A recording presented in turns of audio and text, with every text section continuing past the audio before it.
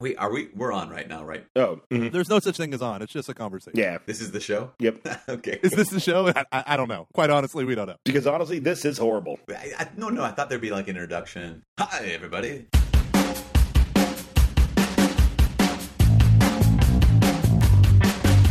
Welcome to Catching Foxes, a podcast at the intersection of culture and faith, where we favor discussion over instruction. This episode is brought to you by CatholicMatch.com, our first sponsor ever, so hang in there and we will tell you a little bit more about them later.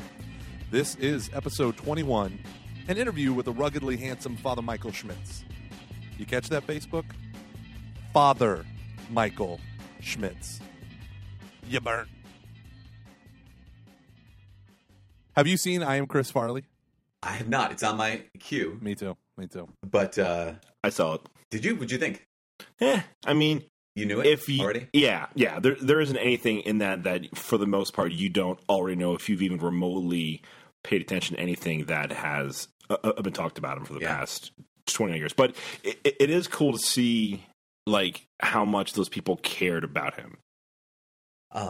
Tommy Boy is one of my favorite movies, kind of all time. Absolutely. And So good. And so when he died, if people like celebrities or whatever die, I saw something on Twitter today that was it was a text, and she was making fun of herself. This girl was making fun of herself she texted to her mom that Taylor Swift is taking a break.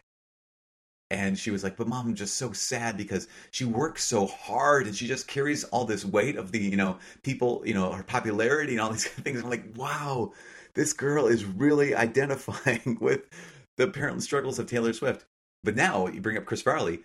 I mean, when he died, it really moved me. Yeah. And I regularly will pray for him. And actually, I'll regularly say Mass for him. Are you serious? That's awesome. No, for real, because I remember the circumstances of his death. Yeah. And then I remember someone telling me, he was a really faithful Catholic. He strived really hard to live this way. They said when he was doing well, emotionally and mentally, he'd be going to daily mass. That he'd be there was apparently a nursing home kind of connected to the parish that he'd go to, and after mass he'd go visit old elderly people in the nursing home, and he just struck me as someone who's like a brother, basically, like someone who's just really trying to say yes to the Lord, but also having real significant wounds. And so when I heard about that, I'm like, you know what, he's my brother, I gotta pray for him. So I will probably at least once a month, maybe once every other month, I guess, we'll offer Mass for him and regularly pray for him. Isn't it funny how you can identify so much with a celebrity? And it doesn't have to be like a super famous person, but just someone that, has some sort of media interaction, and you can, whether it's an author or whatever, and you can so identify with them that you feel like you're friends, or you know them, or you have this connection. And if you were to meet them on the street, you'd probably be like, you wouldn't even know how to talk to them, and yet you feel like you're best friends, So it is kind of weird how you can just go, oh, I think that I get you. We're, there's something I really want Taylor Swift to be the person she portrays herself to be. Right. So badly. I doubt it's true, but the woman who broke my heart about that was watching Lindsay Lohan in Mean Girls. I was like, I want you to be like the homeschool girl from Africa, and instead you're actually like the real Mean Girls. If you find him on Facebook, it's just Michael Schmitz, but you really got to look for that Father FR period in his picture. Ever since Facebook robbed him of his dignity in his priesthood, I resent them. You were slightly. so pissed off about that. Oh, come on! I know, it's awesome. I mean, but there was a handful I of made one post about it. I wasn't dude, just grabbing my computer, shaking it back and forth. Dang you, Facebook! You made me Mark Zuckerberg. You've made me pay so much money to use you. Honestly, that's one of the things. Remember when it used to be when Facebook changed their profile, blah, blah, blah, that everyone would be so angry? And then there's the, Mr. Rational who's like, well, by the way, guys, Facebook is free, so don't complain about them. And at the same time, I was that guy. I didn't type it in. I thought it, though, because of the fact that, if they take away the Father, whatever, they got me hooked.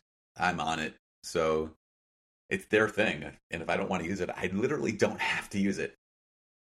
You know what I'm saying? Yeah, yeah. But then how would we send each other memes? Oh, I guess through Messenger, God. Text messages. There we go. That's what your animated GIFs were delightful tonight. Setting up the Skype chat, by the way. I love GIFs so much. Yeah, you have no idea. Oh, well, I've discovered just trying to have a conversation with you. You have slightly an idea now at this point. Yeah. Do you have a GIF keyboard, or are you pulling them from something? Okay, so I used to. I feel really right now. I feel really exposed, Gomer. Just be vulnerable. I feel really exposed. Be vulnerable. Let me just get real for a second here. I have a GIF keyboard. Boom. But I only got it a week and a half ago. So all my previous GIFs were stored away. I'd scoured the internet on my own, an independent time, another context, and I stored them away so that I could use them at a later date. And then GIF Keyboard came out with the easy way, almost like the cheater's way to get GIFs. Yeah. And so that's where I'm at. So yes, I do have one. But you know, that's one of the beautiful and terrible things. The terrible awesomeness of the internet is something so stupid that gets you literally a 5-second laugh. You will spend hours hunting them down. Like for me, my favorite thing in the world to do is to go on Google image search, which is dangerous. So you put that safe search on high. But safe search on there. Yeah, you put in meme and then you put go home, you're drunk. And there are all these things that are like, because it's like, go home, you're drunk. And it's the guy with his hand out stopping you, like, just stop talking, go home, you're drunk. But there are so many things that people have like taken pictures of and then written that. And it just kills me. And then the other one is, what is it? You had one job. So they'll be like a guy painting. Oh, that's amazing. Painting the lines down a street, and then they'll just go off into like a gas station or something. It's like, buddy, you had one job. You had one. Oh. My big weakness is any Simpsons. I'll just like anything that's on the Simpsons that is a meme or a GIF or a GIF or however you call it. Okay. It is just a wormhole of wasted productivity. like a good hour's just shot if I start to look at that stuff. Okay, so and all goes to my buddy Aaron. It just goes to him. I'm like, sorry, man, but here's all the stuff I found. You got to share it with somebody. Yeah. So Luke, you just opened up a can of worms. Oh. And that can, on the outside of the can is written the word GIF. And then underneath it says in parentheses, not GIF. Inappropriate. It's GIF. Okay, so do you know the guy who invented the GIF? It's GIF. He says GIF because he's an idiot. Well, he says GIF, actually. Oh, he does? I thought he said GIF. Okay. But my thing is, at some point, I'm like, okay, you made this 20 years ago. Uh-huh. You called it a graphic image, whatever word it is. Format. And format. Okay. And I'm thinking, okay, you can call it whatever you want for you. But here's the deal. Graphic starts with a hard G. Uh-huh. So you know what GIF is going to start with? It's going to start with a hard G. That's all I got to say. But it's followed by a vowel. Sorry, Luke. It's followed by a vowel. Yes, but so is garbage. To bring it back to The Simpsons, I'm going to quote a really quick line from a thing that was actually written by Conan, where he goes, "I'm sorry, Mom, but the mob has spoken. Monorail." So thank you, Luke, for that. That was funnier in my head. Anyways, we literally. I feel like we haven't even started the show. Do you feel that vibe? You said he was just talking, and that's what we're doing. It takes this every time. It takes a good 20 minutes just to get it all warmed up, and then you get going, just like a workout. I'm so ready. I've been warmed up for. Yeah. Honestly, Father Mike, you are one of my favorite people. We got to do a handful of Steubenville conferences together, and we got to work with each other doing that type of stuff. And then for some weird reason, you invited me out to do Tobit. Dude, you're coming back up. I'm so excited. I am. And all of our youth ministers are jacked about you coming back north from Texas. Yeah, are they really? They like it? No, seriously. Okay. Yeah, they totally did. And so same with the youth. The youth were like, I mean, when you had okay, take out your pencils and this is going to be like a real serious. We're going to think, deeply, and so that's awesome. Yeah, it's funny. It was great, super good. The funniest thing about doing stuff like where you want people to actually pay attention and take notes, like this is serious, is like when you're with college students, they're so used to taking an awful amount of notes. That they just, that now when I do young adult talks, they just come with their little moleskin notebook when their little tabbed Bible, and they just write all these notes down. But high school students, they come with like a composition book, or a spiral, and then they just stare at you the whole time, and then you're like, now write this part down. You have to say that every 5 seconds. Now write this down. This is the word. Yeah, and I can't. It's funny. Yeah, sorry, go ahead. I was just gonna say how many times I have to say, if you remember nothing else from this talk, remember this. And it's like the same thing I've said 10 times already. That's awesome. There's a young woman. She just entered the Dominican Sisters of Mary Mother of the Eucharist out in Michigan. Wonderful. And she grew up in our diocese. So just awesome. She went to Notre Dame. Super genius. Like I don't know if she got a full ride there, but she got some kind of ride there. I mean, it was like, she had a scholarship for her violin. She had a scholarship for science. Like she won these national science fair kind of things. She got to Notre Dame and she studied theology. It's like, wait, neither music nor science, it's theology. Yeah. And now she just entered the Dominican Sisters. And she's from Y'all's parish? She is. She's from a town called Babbitt, Minnesota. But she would go to all of our retreats, all of our camps, everything. And she totally, ever since she was a 7th grader, she would have the notes. Yeah. And so if I'd be like, oh my gosh, I totally forgot how I said that. Hey, Christina, what did I say? And that, in Camp Survive, our junior high camp, back in 2005, and she'd pull out her notes and she'd have it. I'm like, oh my gosh, no wonder she went to Notre Dame. Yeah, no kidding. So I have to confess that I feel bad because I don't know anything about you. Oh, yeah. So really quick, just for all of our listeners who like pretty much me and my Aunt D who don't know who you are, could you just explain like a little bit about like what you do and stuff? And sorry, Luke. Thank you. Oh no, it's fine. The funny thing was I was trying to build up to that, and then I got sidetracked on the GIF thing, and then I'm sorry and also I detracted from Luke's talking about The Simpsons, which I'm also really sorry about that. Just stepping over each other here. Listen, it always goes back to The Simpsons with me, so you're fine. Yes. Well, what do I'm a priest. Prove it. Of the Roman Catholic Church. The Roman Rite. Okay. And so that means I can shave my face if I want. Ooh. Nice. And sometimes I don't. Take that, Melkites. I'll edit that out. Never mind. Okay, our Eastern brethren. I'm a priest, and sometimes I don't have I sometimes have a shaved face. Dude, but you look awesome with a beard. You got to respect the beard. Thank you for that. Do you know why I started growing a beard? Is right now it started 5 days ago. Pimples? Because pimples. My dad. Did you say dimples? Or no, I said pimples. Trying to cover up your zits. I was like, so I started growing a beard when I was 14 because no, my dad would come home in the winter. He would grow a beard during hunting season, and then he was a super athlete guy, so he would cross country ski and run all winter. And he'd come in from running or from skiing, and he'd have an ice beard, like the ice condensing off and his cheeks and his lips and whatever. And so I always thought that was the coolest thing ever. So I interiorly, as a child, I remember thinking, when I can grow a beard, I'm going to grow a beard and get ice beard all over my face, kind of thing. And so every year, beginning in the third week of, first week of October, I start growing a beard. So that, and the only goal is, it's not like, oh, keep your face warm or no shave November. It's just so I can go out long enough, run, ski, whatever, get a nice beard, get like a really, really good one. And then I'm like, okay, no, it doesn't matter when I shave. Nice. So you look like Gimli, son of Gloin. I got you. It's just the coolest. Well, not as you have a thick beard though. When I grow it, I don't usually do. Don't really? No, I keep mine trimmed because I have a wife, and she has this thing called self-respect. So when I'm next to her, because my beard gets gnarly, like it looks like horrible things are happening on my face. Like there's a rat that died, but before it died, it was in a gang fight with a series of other rats, and they all just kind of mess stuff up. And so every so often, during the summers, actually, I let it grow out because it makes me look edgy for the youth conferences until I find out that every other male has a beard and a plaid shirt, and then I'm like, oh, I guess it's edgy to just half shave. Seriously, you should pull help me out. Oh, dang it.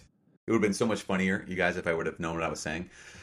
pull Philip Neri. You should have pulled the Saint Philip Neri. Half shave, half your face. I actually did that for 2 days when I was in college, and did you really? Only half the people noticed. It was actually really funny. No way. Yeah, I would sit at class, and people were like, "Oh, you shaved," and I was like, "Yeah." And they were sitting to my right, and it looked like I shaved my beard off. But if you were sitting on my left, I mean, it wasn't like dramatic, like it was trimmed. But if you were sitting on my left, they didn't notice. And it wasn't until I was like staring at them face to face, they'd be like, "Wait a second, this is weird." Hold on. I really want to grow a long beard, but it adds like 30 pounds. It's insane. Like it really does add. What are you growing a baby? Baby off? I just killed that conversation. My beard makes me look like I've gained 30 pounds. No, my beard gives me. So the way I trim my beard is because my jawline tends to recede into my ever widening neck. So I grow a beard George Lucas style and keep it so it looks like I have a jawline. And my wife appreciates the jawline. And then also like George Lucas style, he destroys your childhood memories. Sorry, Indiana Good Jones. segue into. Are you excited for the upcoming episode?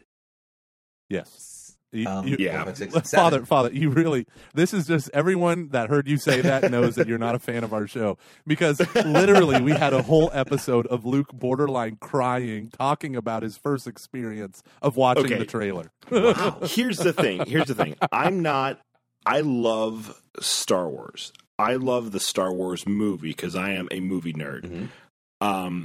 I wish I've tried to get into the books and stuff. It just doesn't do it for me. But I love, like, those were the films, that and Back to the Future were the ones that I was like, oh, this is like a thing that I will always love. Yeah.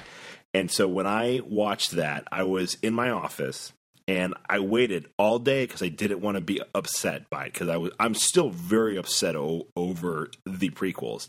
And when I watched it, I could not leave my office because I didn't want to drive my car because I knew I wouldn't be able to pay attention to the road. So I stayed for an extra 45 minutes, recorded a quick podcast on my phone, and had to process it. No way. It was like a Saturday night at a Steubenville conference. Type of like a what just happened. That is what awesome. just happened. Yeah, it was amazing. I will be horribly crushed if it's bad, and I'm open to that happening. Mm-hmm. But I can't lie. My expectations are sky high. I'm thrilled. I will probably weep like when it starts. I will not weep. I'll get choked up. Yeah, for sure. No, that makes sense. When I was in seminary when episode 1 came out. Now, just knowing what we know now, it changes the story. But one of the seminary brothers kind of guys, he won tickets to the opening. This is I don't if you remember this, before you had your midnight showings of people who really care. They had like the afternoon showings of these are people who won tickets on the radio or they did whatever, So he won 4 tickets, so he invited me along. And so I'm in the midst of, and I loved Star Wars when I was a kid, but I kind of know, I don't mean in an offensive way. I grew out of it, not because it was childish, but because I got captivated by other things, is what I'll say. Mm-hmm. So, but I really loved it. I really did. So I'm there. I remember, I don't know if either of you guys had I had a Star Wars trivia book. Oh, yeah. Did you have that? No, but I think I had one at one point in time. What? Oh, he was 15? On the back it said, so-and-so was 15 when he just loved the Star Wars, and he wrote this trivia book, and I was like, that's so cool, I'm going to try to memorize all these. So I'm sitting in the theater with all of these diehard fans who did everything they could to go to episode 1. And I remember the guy from the radio station, he asked these questions that were so, to me, completely random. It was like, what tool did Han Solo ask Chewie to hand him when he was fixing the Millennium Falcon in whatever? And everywhere, literally every hand in the movie theater was raised, all knowing the answer. Or what number was written on the underside of the X-Wing fighter that was flying over Luke during the whatever scene. And everyone knew the number of the... That's awesome. And so these are people who love it. So the coolest thing about being able to go to that film, again, before we knew that the first 3 episodes are just throwaway, the moment the word Star Wars came up on the screen, and that music just like, you know, kind of bam. Yeah. Everyone just stood up and cheered. And it was kind of this guttural reaction of people saying, I just have to stand up and just cheer. And I remember thinking, you know, it's been a long time since I got excited about this, but I am excited about this. So I think that J.J. Abrams is going to do a good job. I do too. Yeah. Yeah. So I just want to point something out. Can I point something out? Can I get a little meta here? Mm-hmm. So we started to ask you about yourself, and you said, "I'm in the Roman rite. I can shave my face." And then we made fun of the Melkites, and then we talked about... You made fun of the Melkites. I made, not you. And then we talked about beards for 10 minutes, and now that immediately went into Star Wars. So why don't you tell us a little bit about yourself? Excuse me, Gomer, that's a great question. Yeah. Oh, yeah. No, how about this? So you're a Catholic priest, hence the father. Mm-hmm. You entered seminary. How old were you when you entered seminary? I had been graduated from college for a little over a year. I graduated college. I went to I would say normal. I went to a normal college, like a non-seminary college where I majored in theology. So whatever that means. What school? And, where'd you go? I went to St. John's University in Collegeville, Minnesota. Love that university. Just don't even know. I don't at all. Yeah. Do they have a basketball team? They probably do. I don't know. They have a football team. Actually, they have the winningest coach in college football history. Whoa, is it a Jesuit school? No, it's a Benedictine. Oh, well, Jesuits, that's part of their charism to found schools that have good football teams. So, well, I guess basketball team. Anywho, sports ball. Sports ball. Yeah. Go sports team, go. Score a goal, unit point. So you went to normal school, but why theology? Yeah. What made you as a high school student? Yeah, when I was in high school, I had a conversion in high school. So I was raised Catholic, but I didn't really care at all. In high school at some point, long story short, it mattered. And so as time went on, I kind of started thinking, does God want me to be a priest? I'm not sure. I was dating this girl, so I don't really want that to be the case. And so I decided, at one point actually was good because I had visited some seminaries and whatnot, and I still didn't know. And so my dad at one point, he said, you know, if you don't know, why don't you just go to a normal college and then maybe you'll find out in the next 4 years. I was like, oh, yeah, good idea. And so I went to this Benedictine college and majored in theology. The reason I wanted to major in theology is because I knew it mattered. Like I knew it was a big deal. And the thing that kind of motivated me was 1 Peter 3:15, where he says, always be ready to give a reason for the hope that's within you, the faith that's within you. And I wanted to be able to give a reason for what I believed. And I just honestly, there was this inner motivation of being able to not only say, here's what I believe, but also make it make sense. That was the thing. And so that's why I majored in theology. You wanted to attach a reason to the things that you exactly accepted. Okay, so I want to just talk about that real quick. So you were raised in a great Catholic environment. Well, I mean, I guess, I didn't think it was anything weird. It just, my mom and dad thought, well, they taught us, you go to Mass no matter what. Like you're on vacation. All right, no matter what. We're out of town. I've been out of town. They have churches there. We go to Mass. Mm-hmm. And so, I mean, always. But it wasn't like they were, because I know people who are awesome, and also some people who have fallen away from their faith, whose parents had them, pray the evening rosary, and they had them go to daily Mass when they could. My mom and dad it just was, no, this is what we do. Mm-hmm. And it wasn't in a position. It wasn't, it was for me when I didn't care, when I didn't want to go to 1 hour of Sunday Mass. Yeah. Like, no, I remember my mom and dad have a rule that if you were too sick to go to Mass, you were too sick to do anything the rest of the day.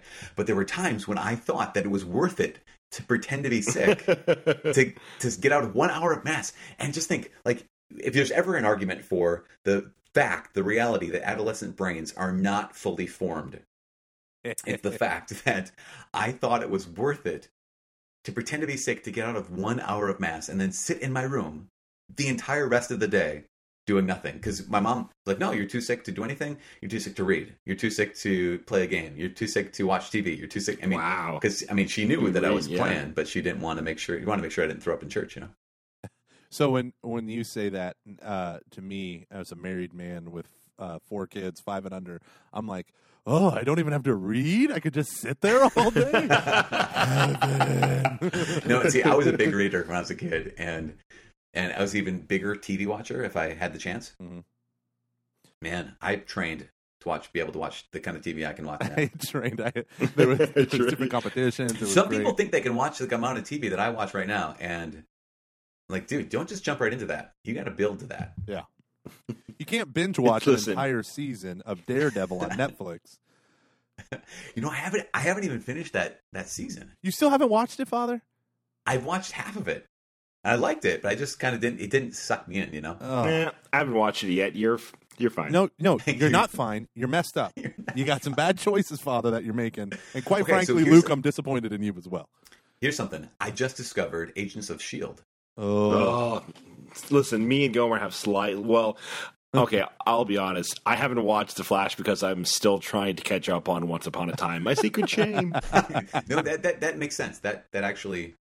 They're all. The funny thing is, Once Upon a Time, Flash, Arrow, they are all the same. Yeah, we're all paying homage to our Disney overlords.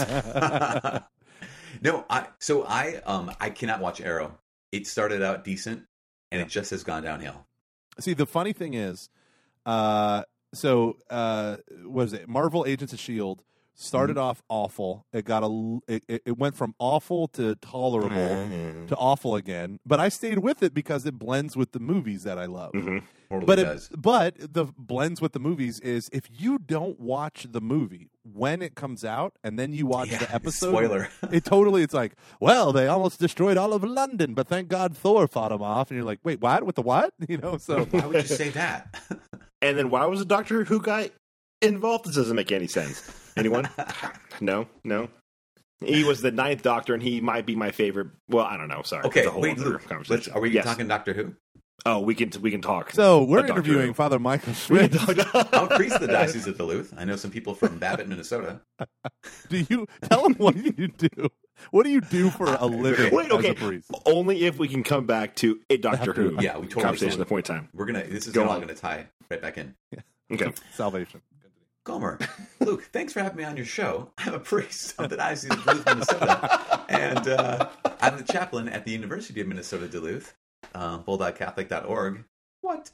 And then I'm also the director of youth and young adult ministry for our diocese here in northeastern Minnesota. And I've been really looking forward to the month of November 2015 for a really long time.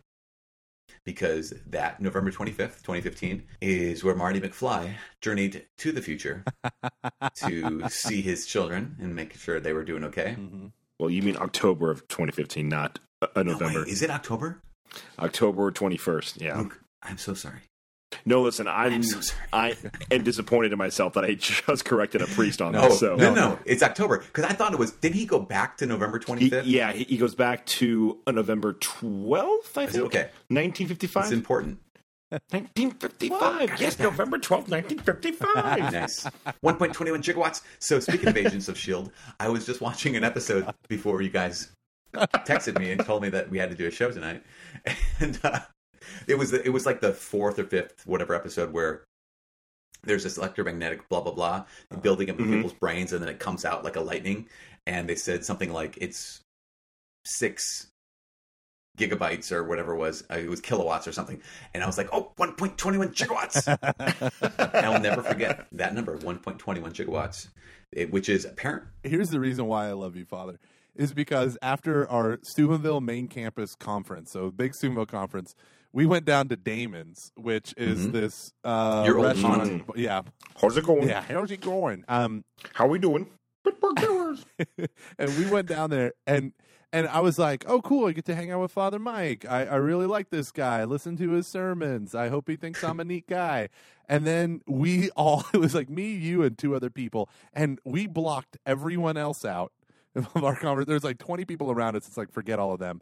And we all sat there and debated the Christopher Nolan Batman movies. Yes, we talked about all the different superhero comics we listened to or read, and then all the and then I realized something, that you have the media consumption habits of a 14-year-old boy, which is the exact same pattern as myself. Oh my gosh, it makes me feel so good about myself right now.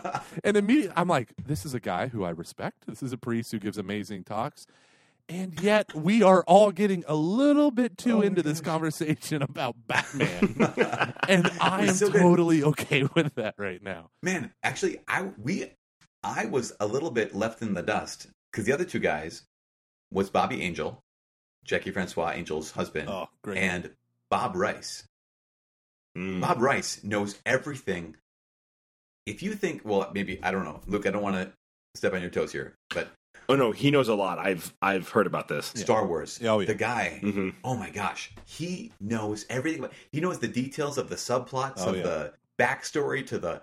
I was like, I was in so much, in appreciation. So, Gomer, just as much as you. Yeah, that was one of my favorite conversations.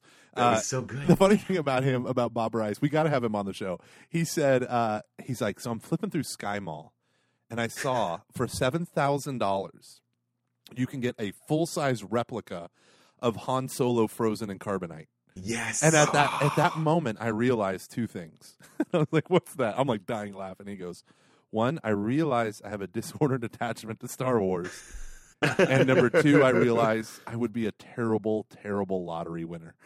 Like that's immediately going to Star Wars paraphernalia. That's what I'm doing. Oh, what is that? Is that a wing from an X-wing used on the set? I'll take it. $100,000? I'll take two. You know, I love that. But so, as a priest, you work specifically with youth and young adults. Do you live at the Newman Center or Catholic Center Yeah.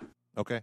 At the University of Minnesota Duluth. Yeah, well, you don't have a spare bedroom and said you'd have a couch and I wasn't allowed to crash in there. But whatever, Dude, whatever. I'm so sorry. I honestly, there's no room here. I don't even have a couch anymore. Wow. My family came up to Duluth. I just have a standing desk and cross country. I just have a standing desk. That's it. But my sisters came up to visit. They did a half Ironman up here in Duluth this at the end of the summer, and they came up to train. They're like, "Hey, can we just crash at your place?" I'm like, yeah.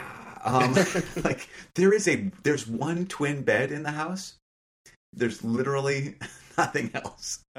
Everything else is designed for college students to be able to sit down and do homework. So if that works well for you for sleeping, that's great. Yeah, you can come stay here. My name is Holiday Inn. Exactly. Yeah. So what? In the phone book. One of the things that I find so interesting, so when I was in high school, since I was like 4.5 years old, people told me I'm supposed to be a priest. Mm-hmm. At one point, my mom, when I was in 4th grade, goes, "You know how I know you're supposed to be a priest?" And I was like, "How?" And she said, "Because you have priest hands." Oh my gosh, what does that even mean? And I was like, "I have what?" And she's like, "You have priest hands. I've always noticed priest hands when they elevate the host. They have this. You have priest hands." And I was like, "Oh, is that because I don't do any real work?" I'm just kidding. But full of paper cuts from dealing with all that paper. Okay. I don't know. So it's okay. That's all right. But so soft and gentle, and no calluses from tools. But so she would say and I grew up thinking. And I've always loved my faith. I love my parents. My parents were amazing when it came to raising us in the Catholic Church. My mom was the director of religious education. My dad was in the Knights of Columbus. And we had a Knights of Columbus that wasn't about a bunch of old guys getting hammered or doing meetings forever. Like, we did stuff in the community that with our family, like as a family. And it was just so awesome being a part of it, especially like the mentally handicapped. We were always doing events and fundraisers and going and visiting them, not just, from a distance doing charity, but really doing like visiting them. And that was like my dad's thing. And so growing up in that environment, I loved my priests. They were amazing. They were Polish Capuchin Franciscans. The two priests that were there, they came, Father Robert and Father Wenceslaus, they came from Poland. They were in a Nazi concentration camp. They had the tattoos and everything. Wow. And a group from Oklahoma, a group of soldiers from Oklahoma were a part of the front that actually liberated them. No way. And out of a debt of gratitude, they found some of these soldiers and said, "Where are you from?" And they said, "Broken Arrow, Oklahoma." And so they got permission to start a mission. And they got, in the 1950s, in 1950, they came over and they landed in Kiefer, Oklahoma. And then they made their way up to Broken Arrow. And they were greeted by the Ku Klux Klan burning crosses in front of their church. No way. It was wild stuff for years. So from the 50s to about the 70s. And then that kind of died away as the town became like an actual, town or whatever. Now it has like 100,000 people. But then it had, it was like, it was one of those like Main Street towns where it's literally Main Street and nothing else. Everyone had like 10 acres or whatever. Chesterton and the land movement would have been happy. But so they built this church, and my family moved from Philadelphia there, and that's where I grew. That's all I knew. I was born in Oklahoma. And this church was, for me, I mean, these were Franciscan men who really lived poverty. As an altar server, I would see their rooms, and it was like I could stretch my hands out to the sides and touch both walls. Yeah. They lived in cells, and they were cells. They had recreation clothes and extra habit, and that was it. I don't even know about the extra habit, but they had rec clothes. I know that. And it was just the most simple, austere, but we really had a church community. And I remember when the diocesan priest took over, and they turned the church over to the diocese because the priests were old, and then the priest was getting the younger priest was being moved to Zambia, Africa, to do a mission. And so it turned over to the diocese, and the priest, the first thing he did was knock out like 3 walls of the cells to make one room. and he put in like a double bed, instead of like a piece of wood that they used to sleep on. And I remember walking in, and I looked, and I saw like a crappy little TV, a little stereo, and this double-sized bed. And I just remember thinking, oh my God, what's going to happen when the bishop finds out about this wayward priest? Really? Like he lived such a simple life yeah. But and I love these priests. Like I buried 2 of them I was the altar server at their funeral, and I was after the bishop and the priest of the parish. I was the first person to throw dirt on their grave. Right, you do the pitch of the, and I'm surrounded by hundreds of priests and deacons and stuff like that, and the amazing experience. But I always thought, and everyone told me I was called to be a priest, but I had always confused that with I'm called to be holy. I'm called to follow Christ. I'm called to be a disciple. And it really wasn't, even though I was surrounded with lay people like my parents who were amazing disciples of Jesus, it never clicked. So I almost went to a high school seminary in Mexico. Thank you, Legionnaires. I almost went to, a Subiaco Academy with the Benedictines. Like, there's all this different stuff. And then in the end, I was like, you know what? I'm just going to go to Franciscan, major in philosophy and theology. I'll do that stuff. If I'm called to be a priest, I'll go and do that. But it was like, for me, I freaking wrestled with my vocation. Yeah. And every time I would read something like this, you'd read like, the Lord called me, and I felt like I had to give myself to the whole community, not just to one woman. And I was like, that's amazing and heroic, and I love that. And then, you'd hear someone else's vocation story, and it's like, yeah, I could be a priest. And I was like, well, I might as well try it. And so I went to seminary, and I'm like, what the heck? You're like the most amazing priest I know. And it was, I might as well try it. That's your vocation story? Try it. That literally was this one priest, Father Conrad. He's like, yeah, I thought I could do it. I can handle it. I'm smart. I'm like, okay. He's like, yeah, sure, why not? Why not? And so it was a crisis. So what for you? Like, for me, I wanted a single aha moment. And instead I had a, oh, hey moment when I saw my wife, right? All right, ladies and gentlemen, today we have someone special to thank. Luke, who are we thanking? We are thanking the fine new sponsors of ours, CatholicMatch.com. Catholic Match is awesome. That is a place where you, as a single Catholic, can get connected with other Catholics in order to build community. Who knows, start new relationships, go out on dates. It's good fun. Luke, you've used Catholic Match before, right? It was actually really great and awesome experience. As a lot of you guys know, I spent time out in some pretty small, isolated places where it was really hard to find Catholic girls that I would be interested if they were even there at all. And so Catholic Match really provided me an opportunity to date some amazing women. And I would not be the man I am without that experience. You're going to get from Catholic Match what other websites and online dating services can't get you, like Match.com or eHarmony.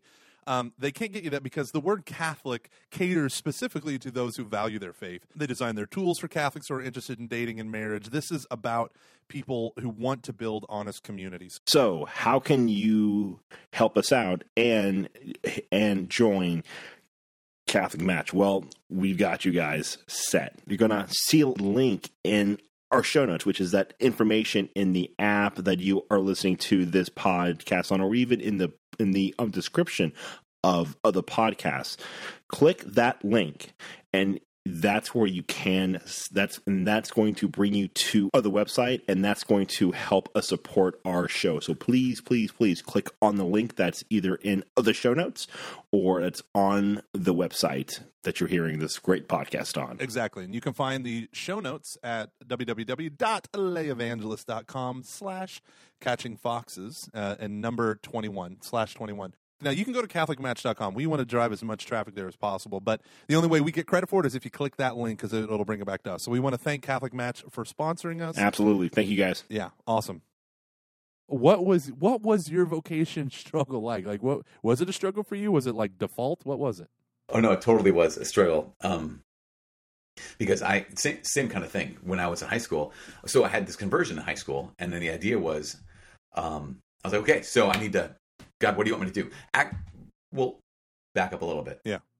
My first encounter with the Lord, that was just like, it was more than just kind of what I was anticipating or used to or whatever. It involved confession, and involved me seeking out confession on a Tuesday morning, 10 o'clock in the morning. I rode my bike. I was 15 years old. I rode my bike over to the priest's house because I'm like, I need to go to confession.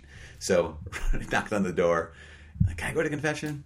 Sure, come on in. And I always say, like, yeah, you open the door 10 o'clock on Tuesday morning because they only work, 1 day a week, and so no problem. But I remember leaving the house. Went to confession, left the house. 3 thoughts. One thought, God, thank you so much for forgiving my sins. It's just so incredible. I can't believe. Thank you so much. Second thought, God, if you ever want me to be a priest, I will hear anyone's confession whenever they ask. That was like the second thought. I never thought about being a priest before that, but I thought right then, like, thank you so much.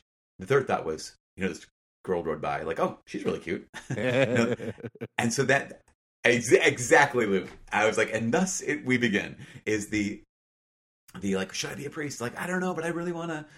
And so many people, like you said, Gomer, like the idea of like, well, I just feel called to like raise a family and to have kids and da-da-da. And like, nah, I'm just more attracted to girls. Like, yeah. It's not this kind of like this lofty thing of like, but I just really feel called to be a father to children. I'm like, nah, I just really like girls. Yeah. so that was like the back and forth. And the idea then, or not the idea, the truth was then in high school, was this back and forth, was this kind of idea of, okay, God, what do you want me to do? If you want me to be a priest, I'll do it. Just let me know. On the other hand, she's cute. I'm going to date her. And so, or I'm going to ask her out. Maybe she'll not want to date me, but I'm going to try to date her. And that ultimately had been kind of the state of my high school time. And then even in college, as I said, my dad was like, go to normal college and then you'll figure it out. So even all through college, I have to say that the college I went to wasn't entirely Orthodox. And so therefore my majoring in theology didn't really set me up for having a real love for the church. I actually had a real strong animosity to the church. In fact, I always say I didn't have a love for the church, but I loved the Enneagram and the Primal Scream. It was beautiful. Oh my gosh. The Enneagram was one of my favorite. The Primal Scream. We never did that. We did the Enneagram though. Did you do Labyrinth? No, yeah, I'm telling you. Yeah. Oh yeah. Oh, okay. So wow. But the so I always say that I graduated, 4 years later with a degree in theology. Having taken so many classes in theology, I could have double majored in the same topic. And I was a missionary in Central America teaching religion at a high school, the Catholic high school, going to daily mass, and I hated the Catholic Church. Wow.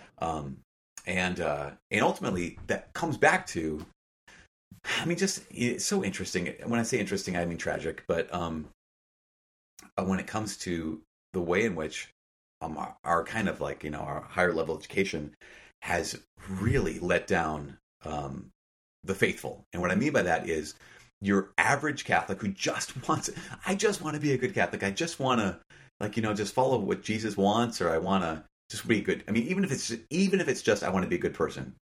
Ultimately, what it comes down to this is just so many people get let down by, I'm gonna work so hard that I'm gonna save up thousands and thousands of dollars, and I'm gonna send my kid to a private Catholic school, and that way I know that they'll get the most important thing in life. And in my experience is that no, because it was kind of a dissenting school. Wow. And And a lot of them are that way. Anyways, that's not what this is about. But well, what particularly drove like this hostility towards the church? Yeah, because this is important because like I studied theology. I love theology. I went to Franciscan, and the funny thing was, half the classes I took I didn't have to take because I already heard all these classes via Scott Hahn's audio cassette tapes and things like that. I had heard so many Scott Hahn tapes that by the time I was in the class, I would literally write down on the notebooks of the people sitting around me what he was going to say next. And this one guy was like, "Oh my God, how'd you know that?" And I go, "I'm a prophet." But like, what prophet? What specifically? Because I mean, I know that Franciscan University is amazing, but they have when we were there, especially a homogenized viewpoint, and I don't just mean theologically, I mean philosophically, politically, that you kind of get sucked into that. And then when you become an adult, you're like, okay, well, I think this and this and this, but theologically, I felt like, no, I'm still right there. Like the things they taught me, I can carry with me my entire life. I might not be as gung-ho a Republican or something like that, but like the things they taught me in theology class have equipped me to minister to the most broken of people or whatever. What was it for you that brought that hostility towards the church or whatever? That's a great question. So even my very first class on the college campus, 8 a.m., first day of school, was a theology class. And the motivation behind it was, okay, intro to theology, no problem. And I remember the texts we had were, there was, I think, one Catholic text by Frank Sheed. So good. And then, seriously, yeah, it was Theology and Sanity. The best. I love that book. And we spent no time on it. Oh. And every other textbook was from a non-Catholic, a Protestant theologian. And I remember going to the nun who was teaching and saying, after like maybe the second or third week, and saying like, "What? I'm just this hyper concerned 18-year-old, like I'm just really bothered by this, sister. I think that we should be having Catholic theologians, and I don't know. I think that it's just really stupid that we have all these And I mean, looking back now, when I said I just think it's really stupid, the book selection you chose as an 18-year-old, I'm like, oh my gosh. And she kind of bristled a little bit, and she's like, well, And what she said was, so I was wrong, in the sense of to say that. But she said, well, what we're doing here is we're doing theology. We're not doing catechism class. We're not doing what you would get like in your Sunday school. This is theology, higher level thinking, And so I'm like, okay. And I still was kind of, a little bit on guard against that. But that set the tone, was like, okay, what we're doing here is theology. And theology, like really doing theology, means not being faithful. Because that's what basically, when it came down to it, was, okay, so apparently what my home parish priest would do is just like, he just recited to us things that someone told him to say to us. But the really smart people, they do theology. And what that means is they question all of those things. And so that was kind of like, okay, that's now the new playing field. So my parish priest, they're not educated. They're not very smart. They don't do theology. We do theology here. So that's the first step. And then what happened was, and it's sad to say, but with that new landscape, then there came the questions of, particularly with regard to morality, and specifically with regard to sexual morality. And in that, there were things, I mean, I was always pro-life, always pro-life. And so, I mean, I remember giving speeches in high school and trying to be part of that whole movement of like, no, I'm convicted that abortion, no.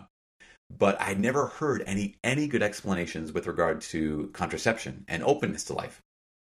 And so when it comes up for the first time in my life, because I never considered it, it just kind of wasn't on my radar. Why would it be? In college, it was okay, here's the things that the church is against, Catholic Church is against, and it's ridiculous, isn't it? And that was the idea. I mean, that was the attitude was, okay, here's this thing called Humanae Vitae. Okay, students, this is going to be ridiculous. This Pope back in the 60s, he said, he was trying to stop the tide of the sexual revolution. So with no real reason, I remember going to, monks, nuns, PhDs, priests, and saying, okay, so wait, why is this the case? Why does the Catholic Church teach this? And the answers were one of two things. One was well, it comes from this Augustinian framework that just says the body is bad and sex is bad. So don't worry about it. Like, the rest of the church is going to catch up. The other answer, exactly. The other response was, yeah, it doesn't make any sense. A bunch of old celibate white men in Rome would, tell married couples what sex means or something like this. And so I just like, okay, and by this point, having the new parameters, right? Back home in my parish, they do catechism, they do Sunday school. We do theology. Now, here's this like kind of uncomfortable and awkward teaching on openness to life that was then dismissed by all the smartest people I knew as being like, it's totally irrelevant. And what that did was that kind of put me into this corner. I mean, and again, my own pride and my own sin is totally to blame as well. So this is not to say that someone else did this. I did this to myself as well. But in that, my own pride said like, well, I don't want to be one of the simpletons, I don't want to be someone who's like teaching Sunday school. I want to be a theologian too. Like, I want to be a higher level thinker. And so I'm going to just embrace and accept whatever you say, which doesn't make any sense. And so that really shut my mind and my heart to the church.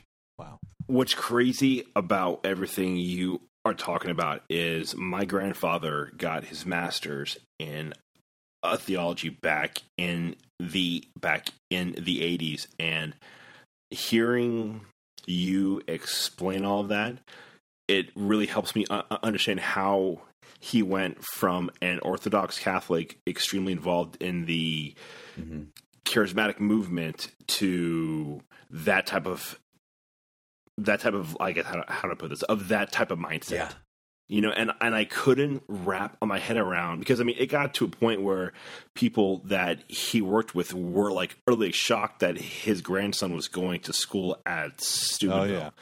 And I remember just being like, wait, what? Why? And then once I came back from school, just being like, oh no. And then just kind of, and I was like, how did that happen? Because whenever I would talk to him about it, I didn't know anything. So it was just kind of like, oh, okay, like these are just your ideas. But he always portrayed himself as a faithful Catholic. And as time, things went on, I remember being like, wait, what? You believe what? And then just the older, it was insane, because the older he got, the worse it got. Yeah. I mean, almost to a point where Christ becomes just some guy who may or may not have existed, or was he really? Yeah, totally. That's the exactly... Jesus of history versus the Christ of faith, and how they totally. I mean, that's this. You both, Luke and Mike, you just pulled out pages of my college.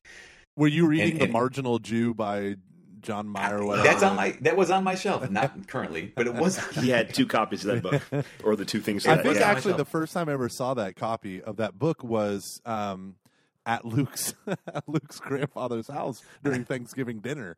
And me and Luke's grandfather, I was a philosophy theology major, and as a freshman, I went with Luke every Thanksgiving for like three out of my 4 Thanksgivings were with Luke's family, which was the greatest time of my life. Oh yeah, but including the birth of my children and including my wedding. Yeah. Oh wait, my wedding was awful. My wife doesn't listen. And so I remember being in the car, and your grandfather was driving us around, and it was like an awesome fall day.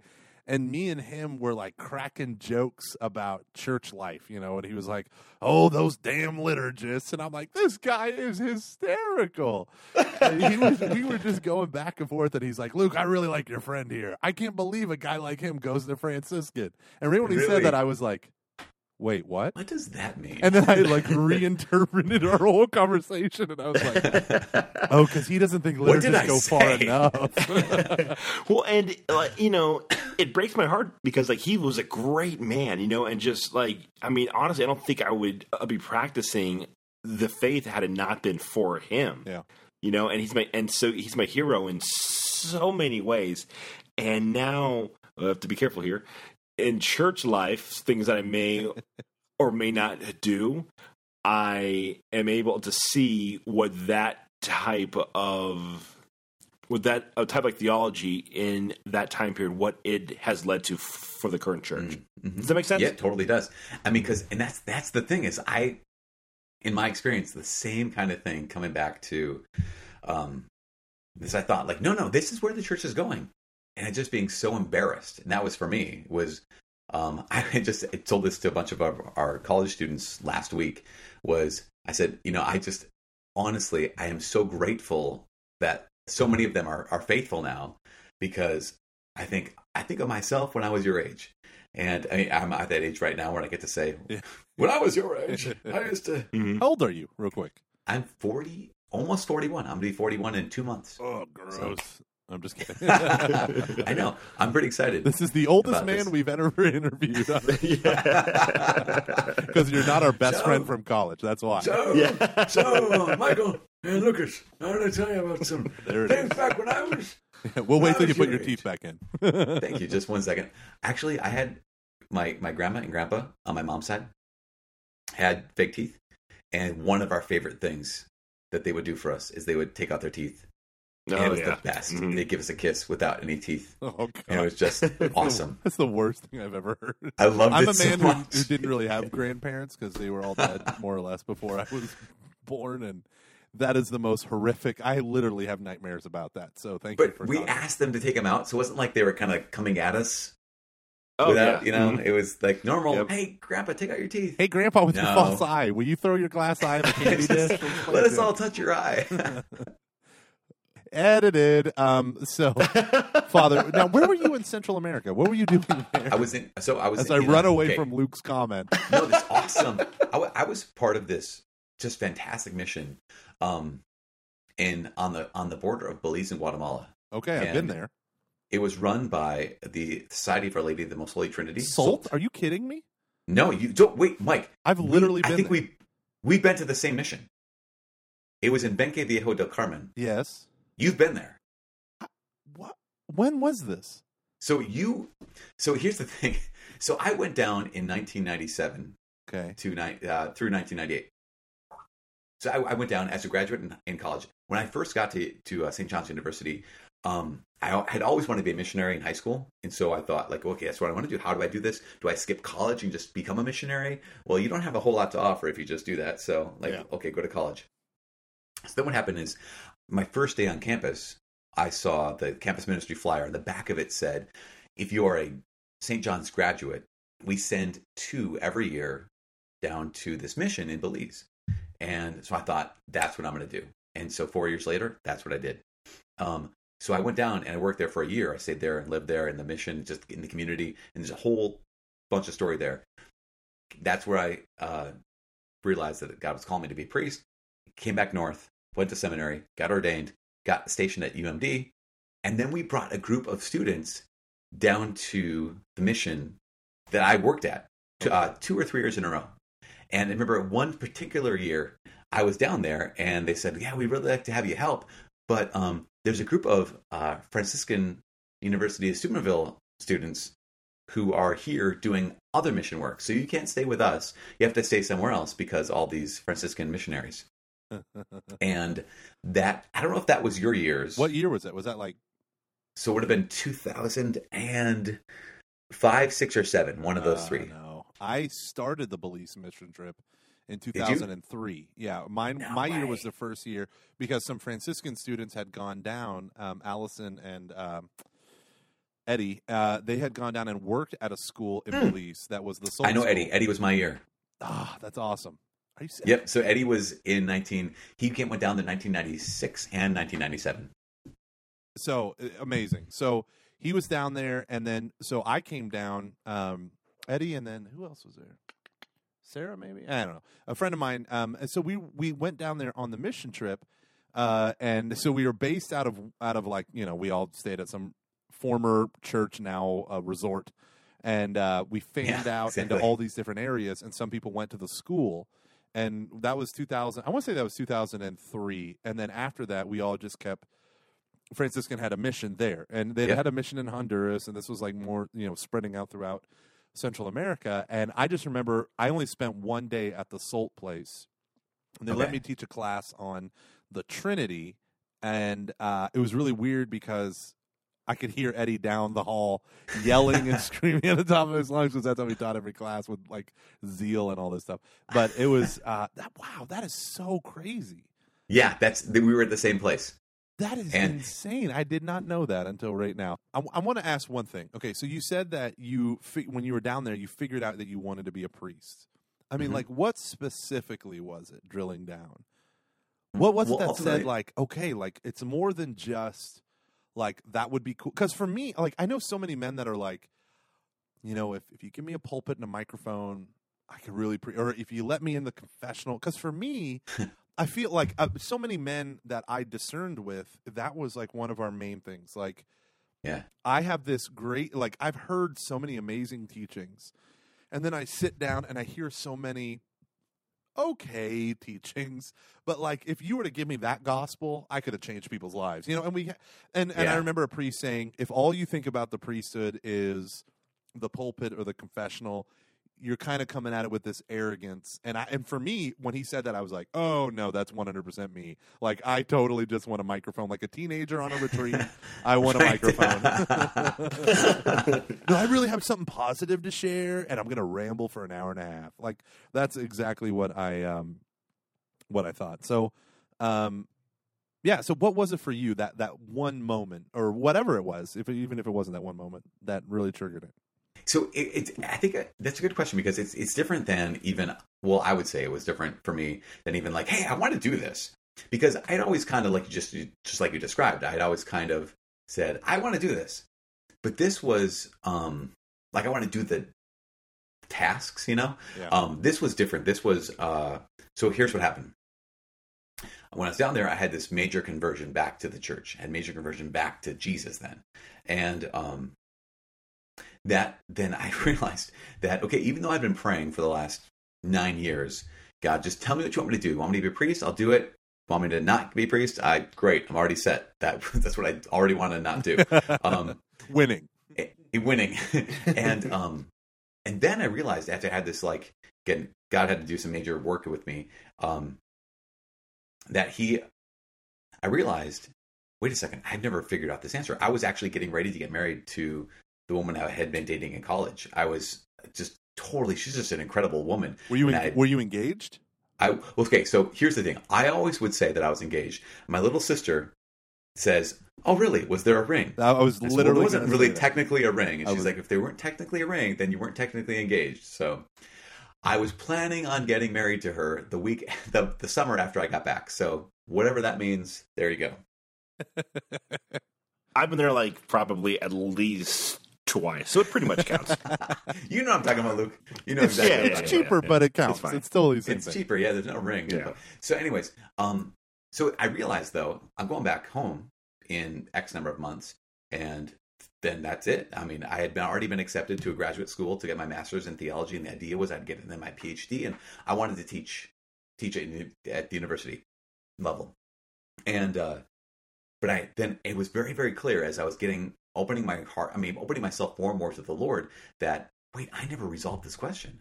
Like, I never actually figured out, does God want me to do that? Or does he want me to be a priest?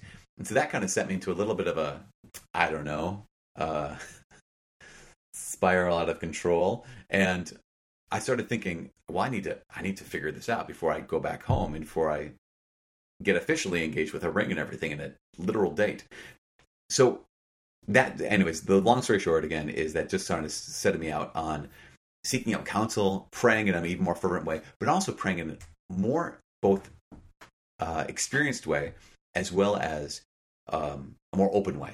And I was in adoration one day, and it became very clear as I was praying that I knew without a doubt. I mean, it was one of those kind of ways of knowing that, like, I had never anticipated or never had experienced before, that said, okay, I know that whether it's 6 minutes or 60 years after I marry Melissa, that I'll know that I never gave God the first chance.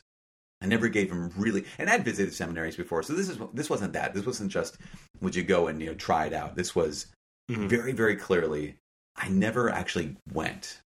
And because I know my own interior history. I know when I did visit seminaries, I knew what was going on in my head, and I knew that he was clearly calling me to go, just to go. That was it. And that was all. It wasn't like, I'm calling you to be a priest. It was like, no, I'm just calling you. My invitation is that you go to the seminary.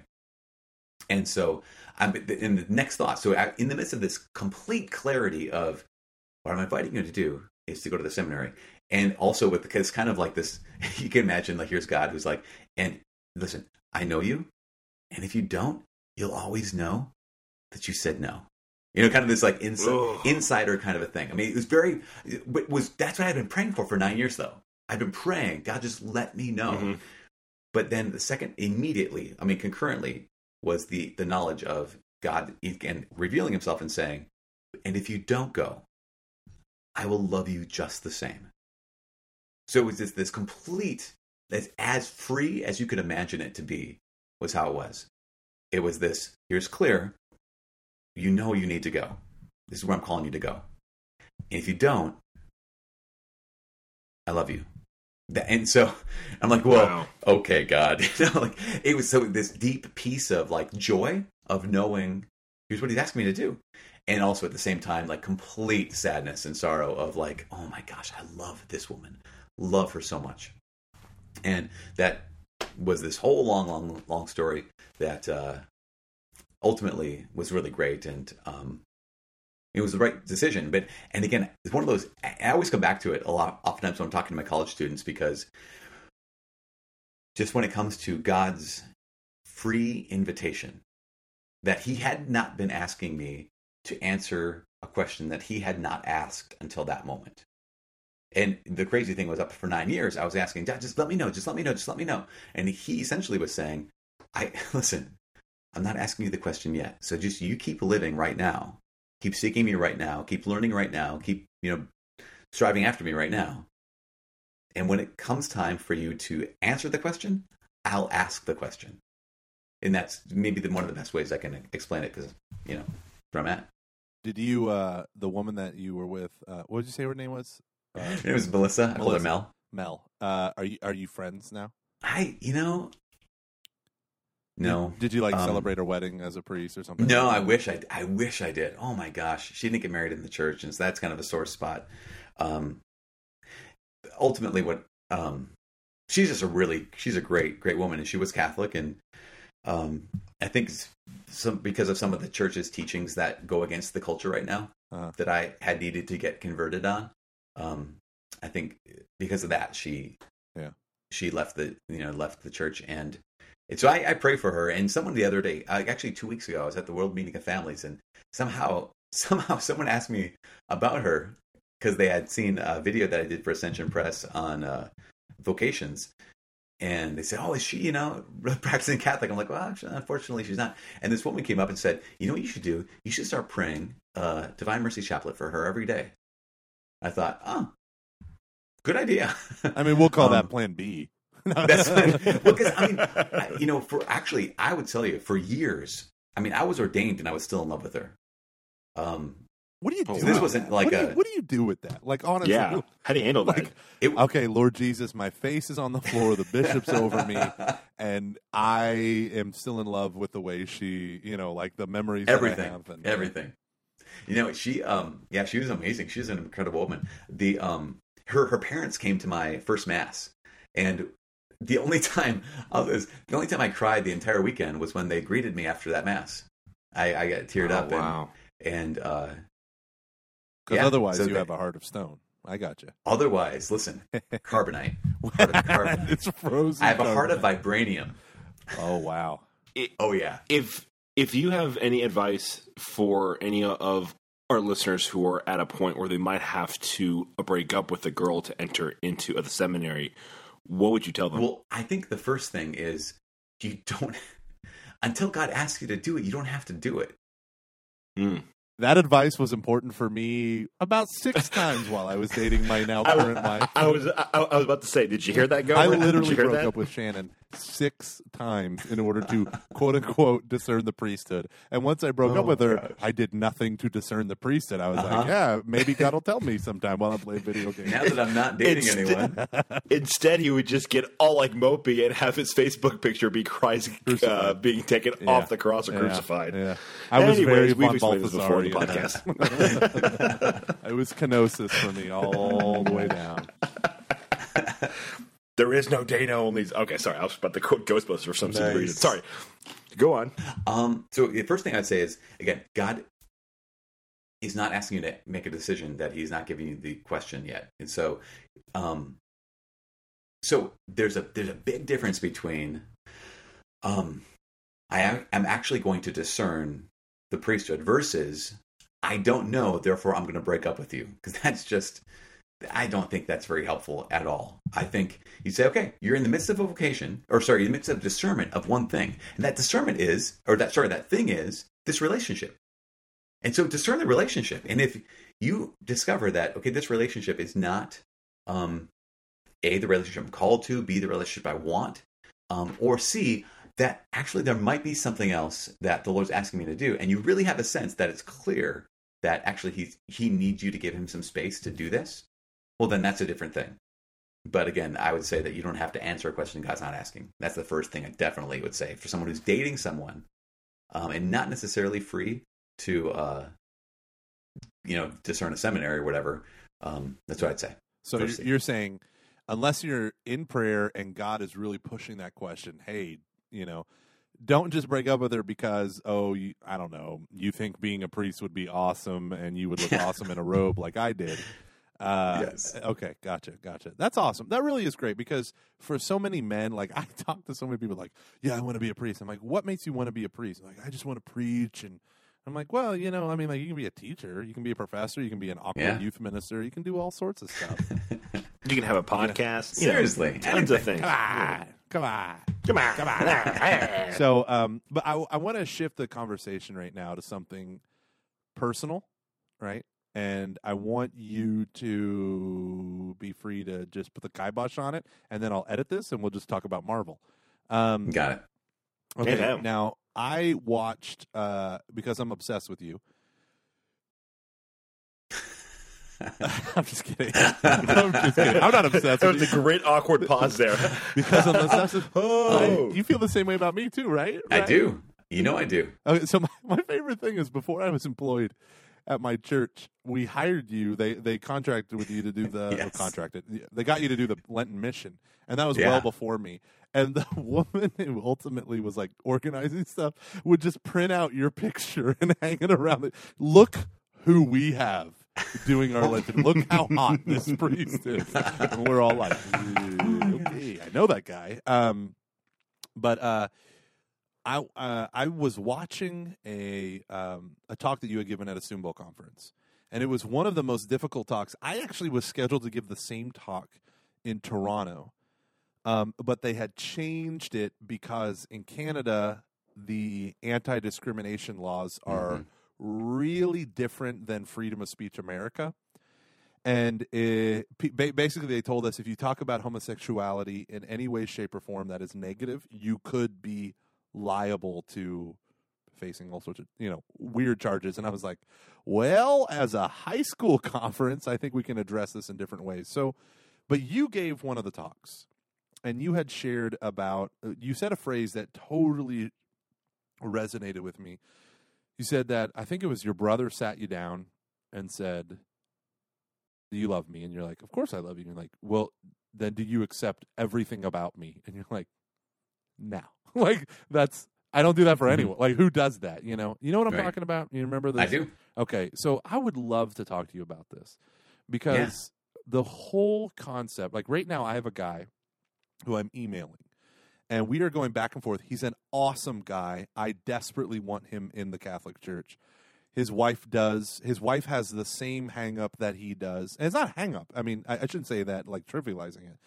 They struggle because they want to be devout Catholics. I sat in my office and I spoke to him of the basic gospel message, and he said to me afterwards, I was reduced to tears like 3 times. And I was like, really? Because no one I know who's Catholic and crucifixion, whatevs. And this guy was, honestly, he desires Christ in his life. Yeah. And when the issue of homosexuality and gay marriage, gay marriage is clearly a human right. We are preventing a whole category of people from marrying. You have a very personal perspective on this, and I just want, is this a topic that we can dive into? Yeah. Okay. Yeah, it's probably something. I think it's important, and it's good too. Nice. So for you, the whole Catholic Church's teaching on human sexuality really hits home when it comes to not just gay marriage, but same-sex attraction overall. Yeah. What? And you know, Luke has been we have been desperately trying to find guests to interview as we go forward. You are our resident rock star, but we're going to meet. You know, we have in the wings. You know, people like Eve Tushnet, who we're super excited to interview. And there's just all this like weird, awkward controversy that I feel like ought not to be there, but is there. You know, she's like, I'm celibate, even though I'm, you know, I have same-sex attraction, but I love Jesus Christ and I'm celibate. And Catholics are like, you know, certain groups of Catholics are like, you're not good enough to be on our. Yeah, seriously, it's crazy. I've talked to so many Catholics who experience same-sex attraction who are like, no, I'm committed to Jesus. I'm committed to the church. And so I do my best, strive to, like anyone, to be as chaste and as pure as possible. And they'll have people who, when they find out, like Catholics who, when they find out that, but you experience same-sex attraction, like the same kind of thing, like, but there must be something you're doing that's causing this. And like, well, no. Ungay yourself for 10 minutes. Ungay yourself. And what they're saying, no, actually, I'm doing absolutely everything that I possibly could be doing in the sense of just trying to be as faithful to Jesus, faithful to the church, and just, there are some, like, again, I'm sure you'll be able to talk to Eve about that a lot. But I'm guessing that, like, there's some other, like you just brought up, like, there's some other things that you'd like maybe that I could weigh in on. Yeah, I mean, the way that you presented it in that Zoom conference was like, you know, you struggle, or your brother came to you looking for acceptance in a bigger way than, or in a different way than just, I want you to continue loving me as your brother. Right. It was, I want you to approve everything.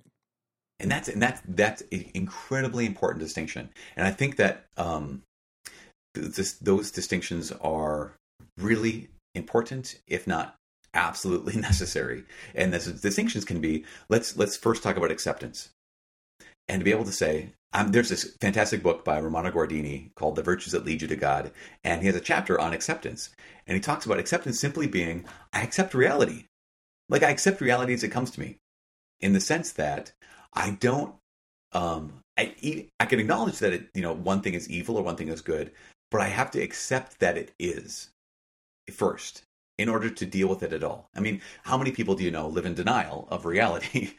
We all, at some point, I think, sometimes live. Yeah. Oh, yeah. Luke. I know one person. Luke lives in denial. He's the only guy I know, but it's so powerful that it's awesome. You know? It's just like, but exactly. But there's that sense of like acceptance. Then, that kind of acceptance is just being able to say, I'm willing to accept this is your experience.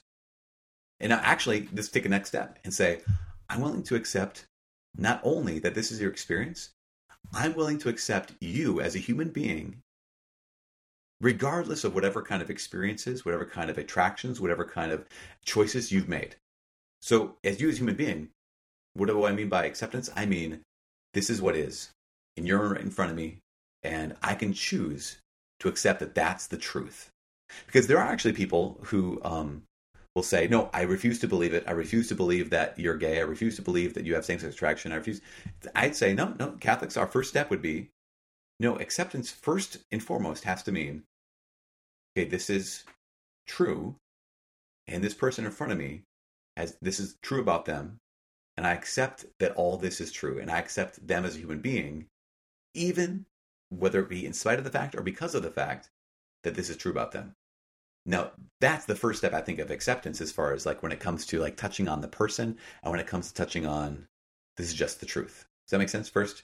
Well, maybe we could use a different phrase than touching on the person, but oh my gosh. Welcome to Catching Foxes. Father Michael Schmitz, welcome to Catching Foxes. There it is. Here it is. So it makes this explicit.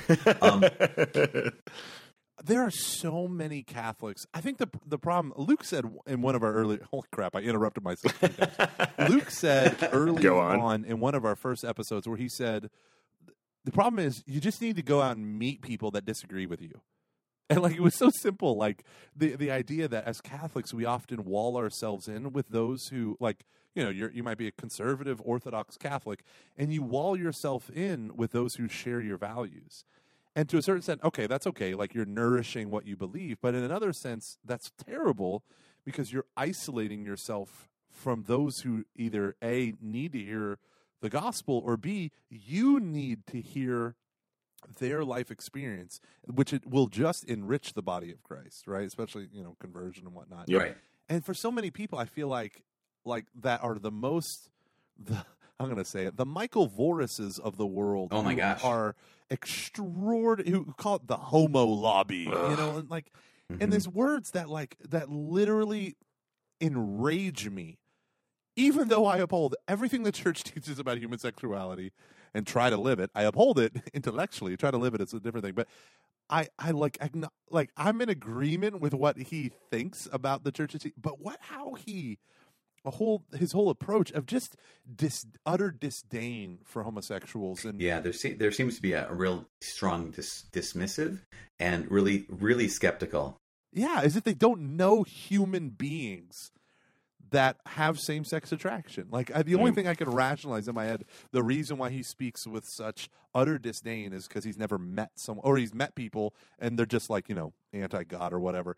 He's never met a loved one who has said to them, I didn't choose this. I don't want to be this. I am this.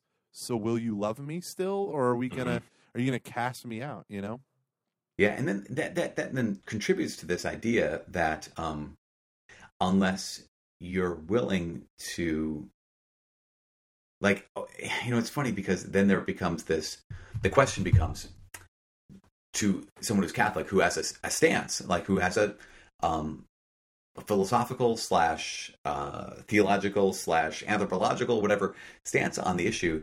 The question can then be, well, do you know anyone who ... Yeah. I bet you've never talked to anyone who ... And then you're able to say, well, okay, first, how do you know I don't know anybody or love anybody or have anyone in my life who ... But secondly, I think a lot of that accusation comes from people who have been hurt by, again, that other kind of personality or other kind of Christian or Catholic who doesn't seem to have any kind of compassion when it comes to weakness, when it comes to sin. All they can see is the fact that, this is something that's affecting the rest of our lives, and there could be a lobby, there could be, or there is, there's a kind of a movement in our culture, and they seem to be so defensive about that movement, or so defensive about the what we might be, quote unquote, losing, that there's no time to stop and say, wow, I wonder how much the people who are really pushing so hard when it comes to marriage, or when it comes to talking about things like a basic human right or whatever, I wonder how much they're hurting. Yeah. Like, I wonder how much they experienced in the course of their lives, like a really deep shame, and a real deep woundedness, and a real deep isolation, thinking, I'm different than everyone else. No one will ever love me if they found out the truth about me. Yep. And I think that, again, some people who try to proclaim the truth about the meaning of sex or the truth of marriage can get in such a defensive mode that it's like, did you stop to think that we're not debating, even though we have to talk about issues, we're not debating an issue. We're talking about something that's a reality in so many people's lives that whenever we talk about this issue, we can't talk about an issue, if that makes any sense. Yeah, we're talking about things that impact real people's lives every single day, the way they view the world every single day. And it's like, no, they're just this way because they choose to be or want to be or this, that.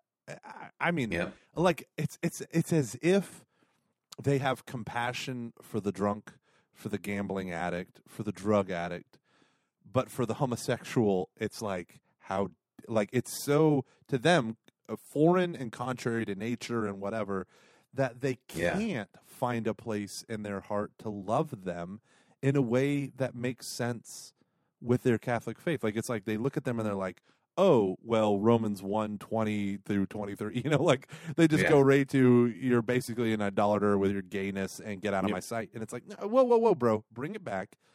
Human being. JP2, let's channel that personalism. This is a human being created in the image and likeness of God.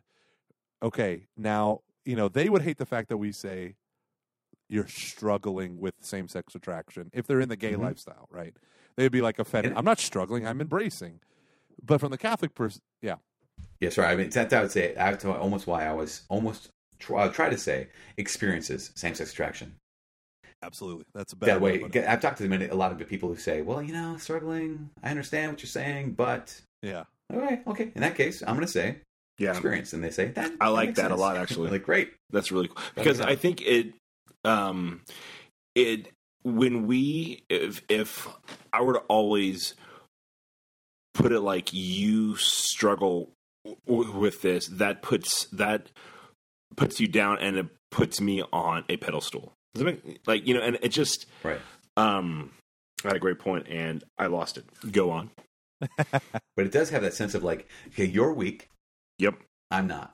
Yeah. You struggle with X, Y, or Z, and I don't have that particular struggle. And so then again, it separates us. And that's a huge thing. If I could say this, one of the biggest things I think that this issue that's not an issue because it's a reality in people's lives does is it separates human beings into us and them. And while there are distinctions that need to be made, yeah, absolutely. I think at times there's this us and them that is, okay, so here's we on this side, and then there's them on the other side.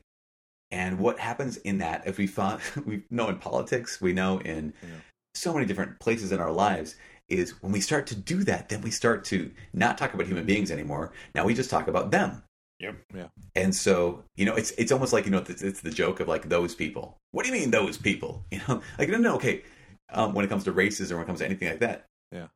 When it comes to this issue, us and them just simply means those people who experience this particular, and you might say, brokenness. Okay, well, people are so mad at me if say brokenness. A perversion, people get even more mad. Like, okay, disorder. Disorder. How about this? All of us experience this. Sometimes it comes out this way, sometimes it comes out that way. And what this, quote unquote, this is all of us experience brokenness. Every single one of us experiences, we want something that's not necessarily the best. It has shades of good, but it's not the best for us. And sometimes those not the best are actually hurtful for us. But all of us know the experience of wanting that thing. I mean, and again, you guys know this. We all want, it's in every one of our hearts that we all want something that we didn't choose to want, that we know is not good for us. And yet we would be willing in some moments of our lives, we'd be willing to sacrifice anything to have that thing. Yeah. And so when it comes to issues of any kind of attraction, any kind of sexual attraction, any kind of same-sex attraction, to be able to say, actually, I may not experience the exact same attraction, but I do experience the same wound. And that wound is sometimes I'm also afraid that I'll be lonely the rest of my life. And that wound is sometimes I'm also tempted to not trust God or not trust people around me when they tell me that, no, you are good. And this is the kind of thing that I hear again and again and again is, I've talked to so many young Catholics who are same-sex attracted who will say, Father, it's not like I just need sex. I don't want to be lonely. And I'm like, okay, brother, or I'm like, okay, sister, like, I get that. I'm a celibate priest. Mm-hmm. I understand the fear of being lonely. But I have to tell you that if you are willing to live your life for the Lord Jesus, there are times when you're going to be lonely, but there's also nothing to be afraid of in that loneliness because you're, again, as I always say, always, you're made for love. That doesn't mean you're made for always a sexual expression of that love. You're made for love, not sex. Right. You're made for, huge difference. You're made for connecting with human beings in a self-giving way. You're not made just to engage your genitalia in a self-pleasure. Like that, and that's one of the fundamental things with Arlene that she, in our previous podcast, that she talked about, like how shocked people are that she's a 29-year-old beautiful woman who's also a virgin. They don't understand how she has gone this far without, giving up her virginity.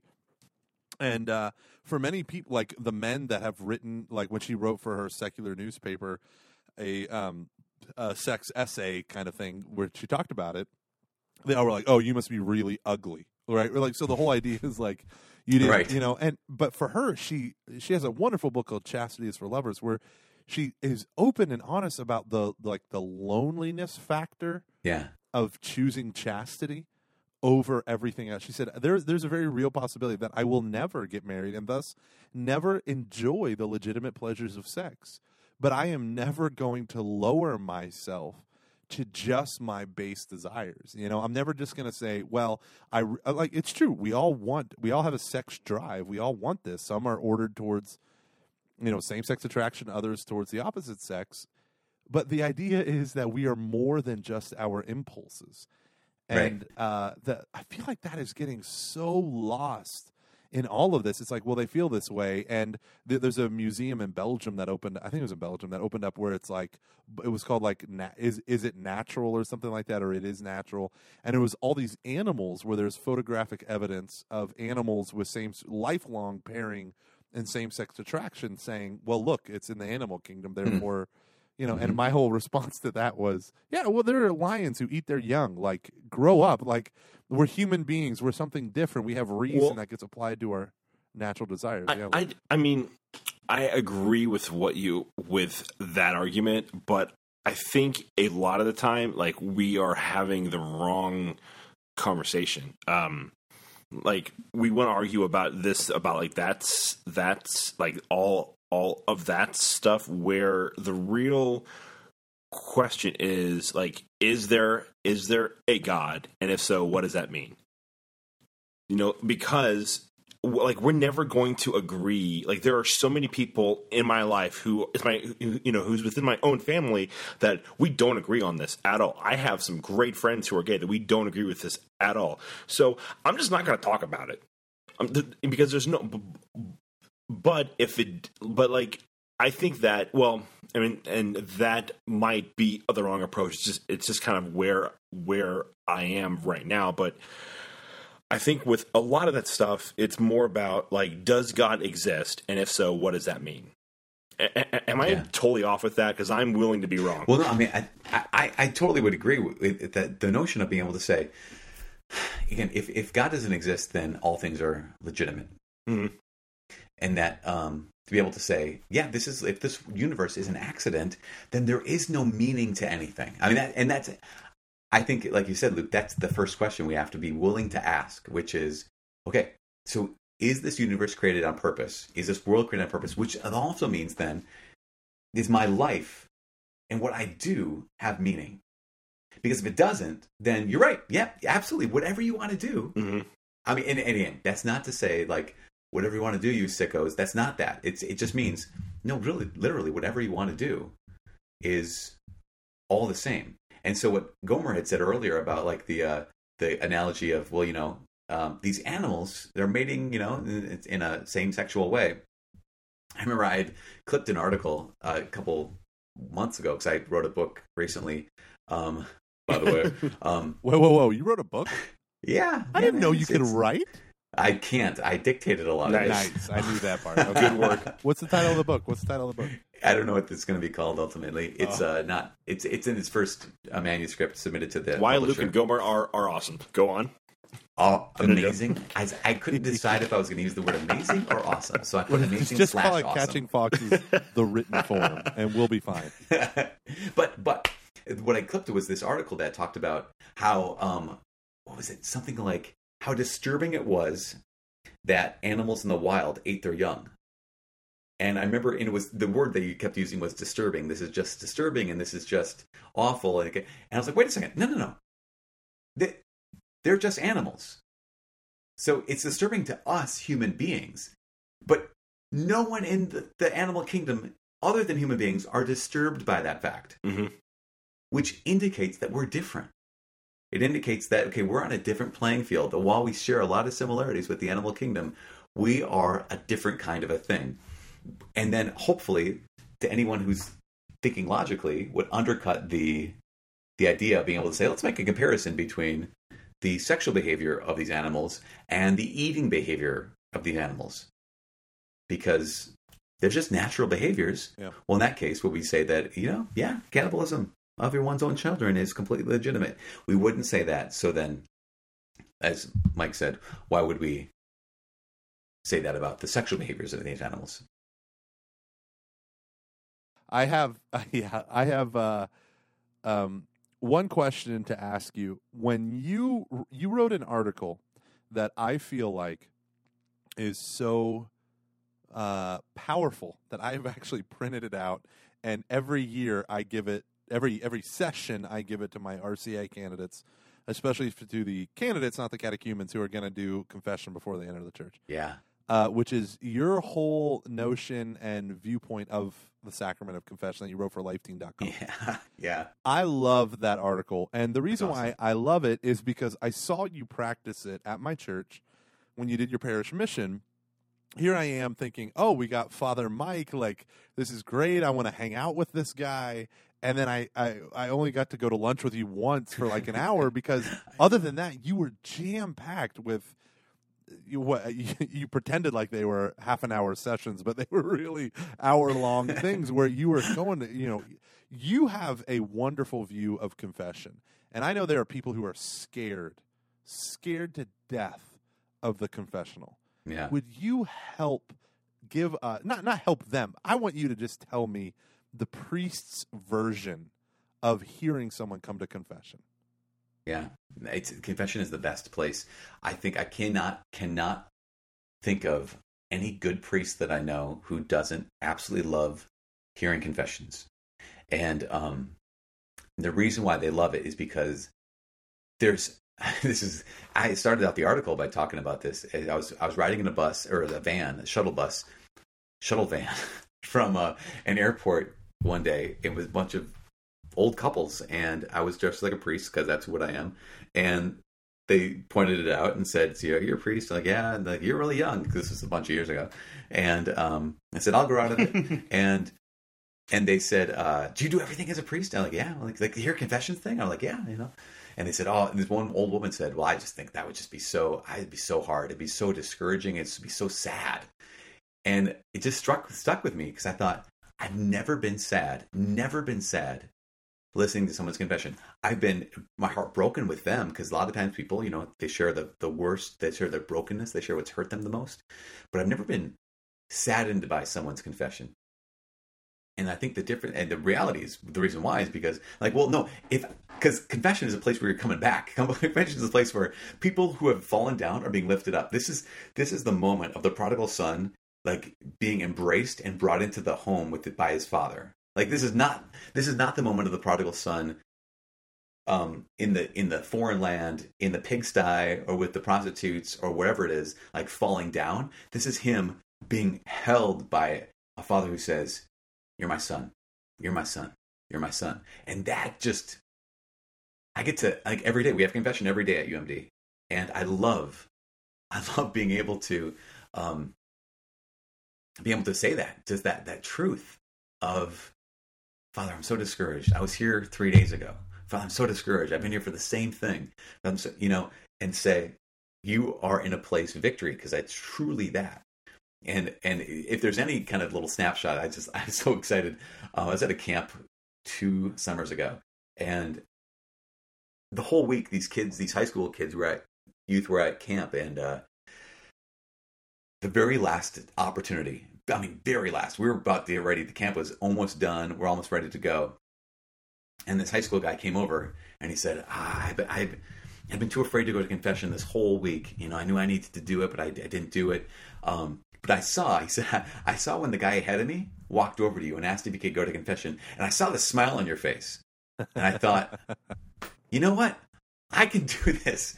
And I thought, well, if that's all it takes is to know that the priest loves every penitent, every person who comes into the confessional, is, man, I think that's what people, we might not get very often when we go to confession, is that priest is there because he's like, "No, listen, I'm only here for one reason, 2 reasons. One is I love Jesus, and the second reason is I love you." I don't know if that makes sense. That's fantastic. That's what I got. That's Can't awesome. end on a better note than that. Yeah. Father Mike, are you on Twitter? I am. Of course you are, because I got a notification today that you favorited a photo or something. And I was like, ooh, maybe it's about us. Oh, no, it's not. It will be. No, it's someone on the Fox 5 is becoming Catholic. Oh yeah. Kirsten something. We don't listen to Fox News, Father. That's a part of our saw show. it on Twitter. Listen. I'm just kidding. Oh yeah, I favorited it too. So what's your Twitter handle? It's Father Mike Schmitz. At Father Mike Schmitz. Is it FA? The full word, Father? Yeah, the whole deal. Actually, I think I had to shorten it up because it's too many characters. So I think it's FRMIKESCHMITD. But then the other. You can type in both ways. I think it comes up. Okay, cool. That's wonderful. And you have a wonderfully It's successful podcast. Your sermons that you do from Bulldog Catholic. Is it .com or .org? .org. .org. It's such a great. I mean, I love the new website that you guys have.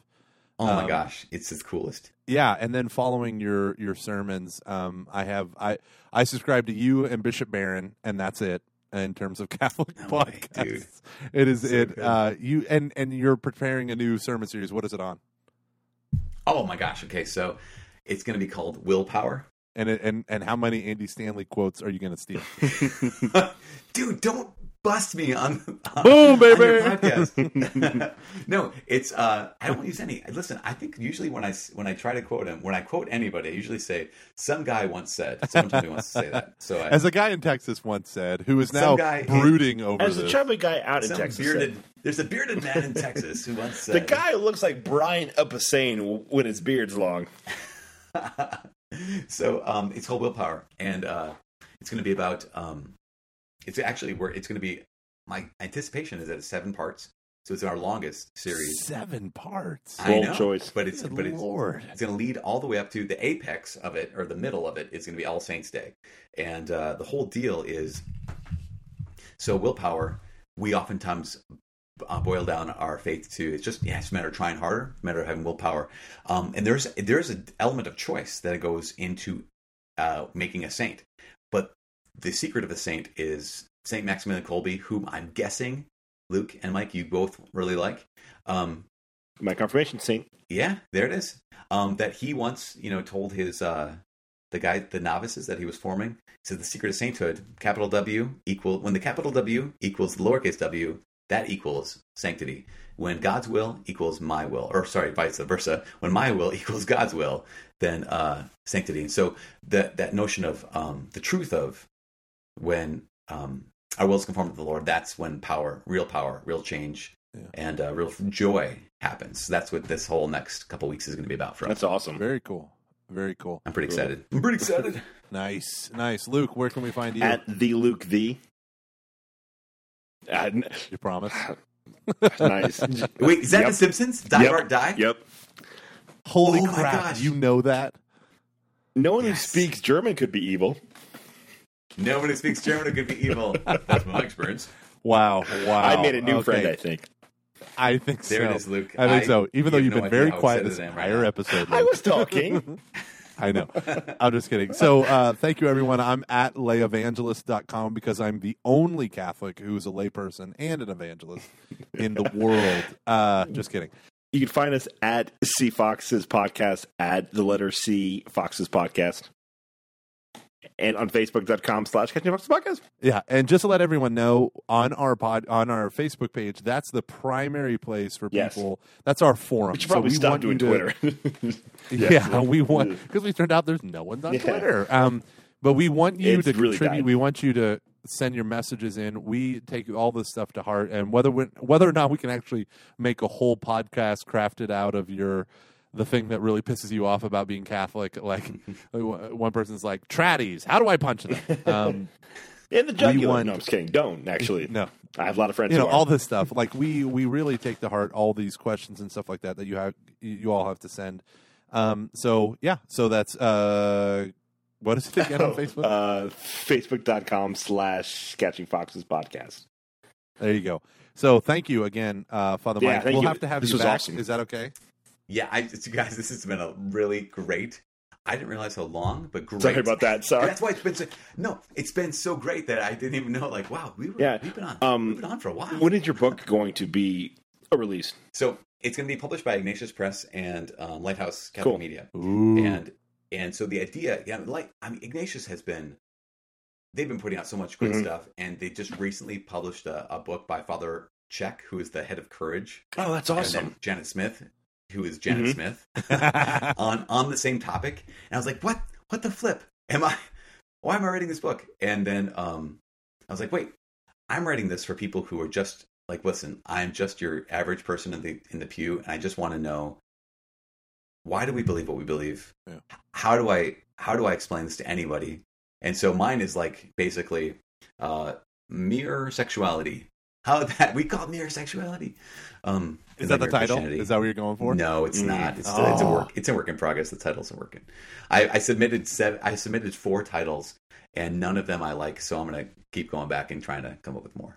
You know what you should do? You should write your titles on our Facebook forum. Yes, and then have all of our millions of people vote it. Yeah, millions. Hey, but whenever the book comes out, if you are open to it, we would absolutely love to have you back on, because it's been awesome. Yeah, that'd be great. I would love to, because of the fact that I'm guessing there'll be a lot of misunderstandings, there'll be a lot of questions, there'll be a lot of kind of feedback that I'll get by the time it comes out that we could probably talk a lot about. I would love that. Yeah, that'd be cool. Yeah, and then what we should do, Father, is we should have a completely separate series where you're just with us, and we'll call it nice. We will call it Alteration, and it'd be about the mass. No. It'll be about like redecorating homes, and we'll call it Alteration, where you can figure out ways to put beds in your St. John Newman Center and actually be hospitable or something, and entertain angels like me unawares. I'm just saying. Unawares. Oh, that is beautiful. All right. Thank you, everyone, for listening. This has been the most wonderful episode of Catching Foxes ever with the holiest of men, Luke. Thank you, Luke, for being here. Thank you. And Father Mike as well. Die, Luke, die. We want to thank CatholicMatch.com for sponsoring this show.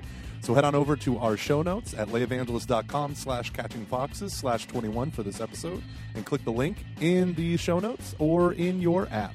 Thank you very much, everyone. God bless.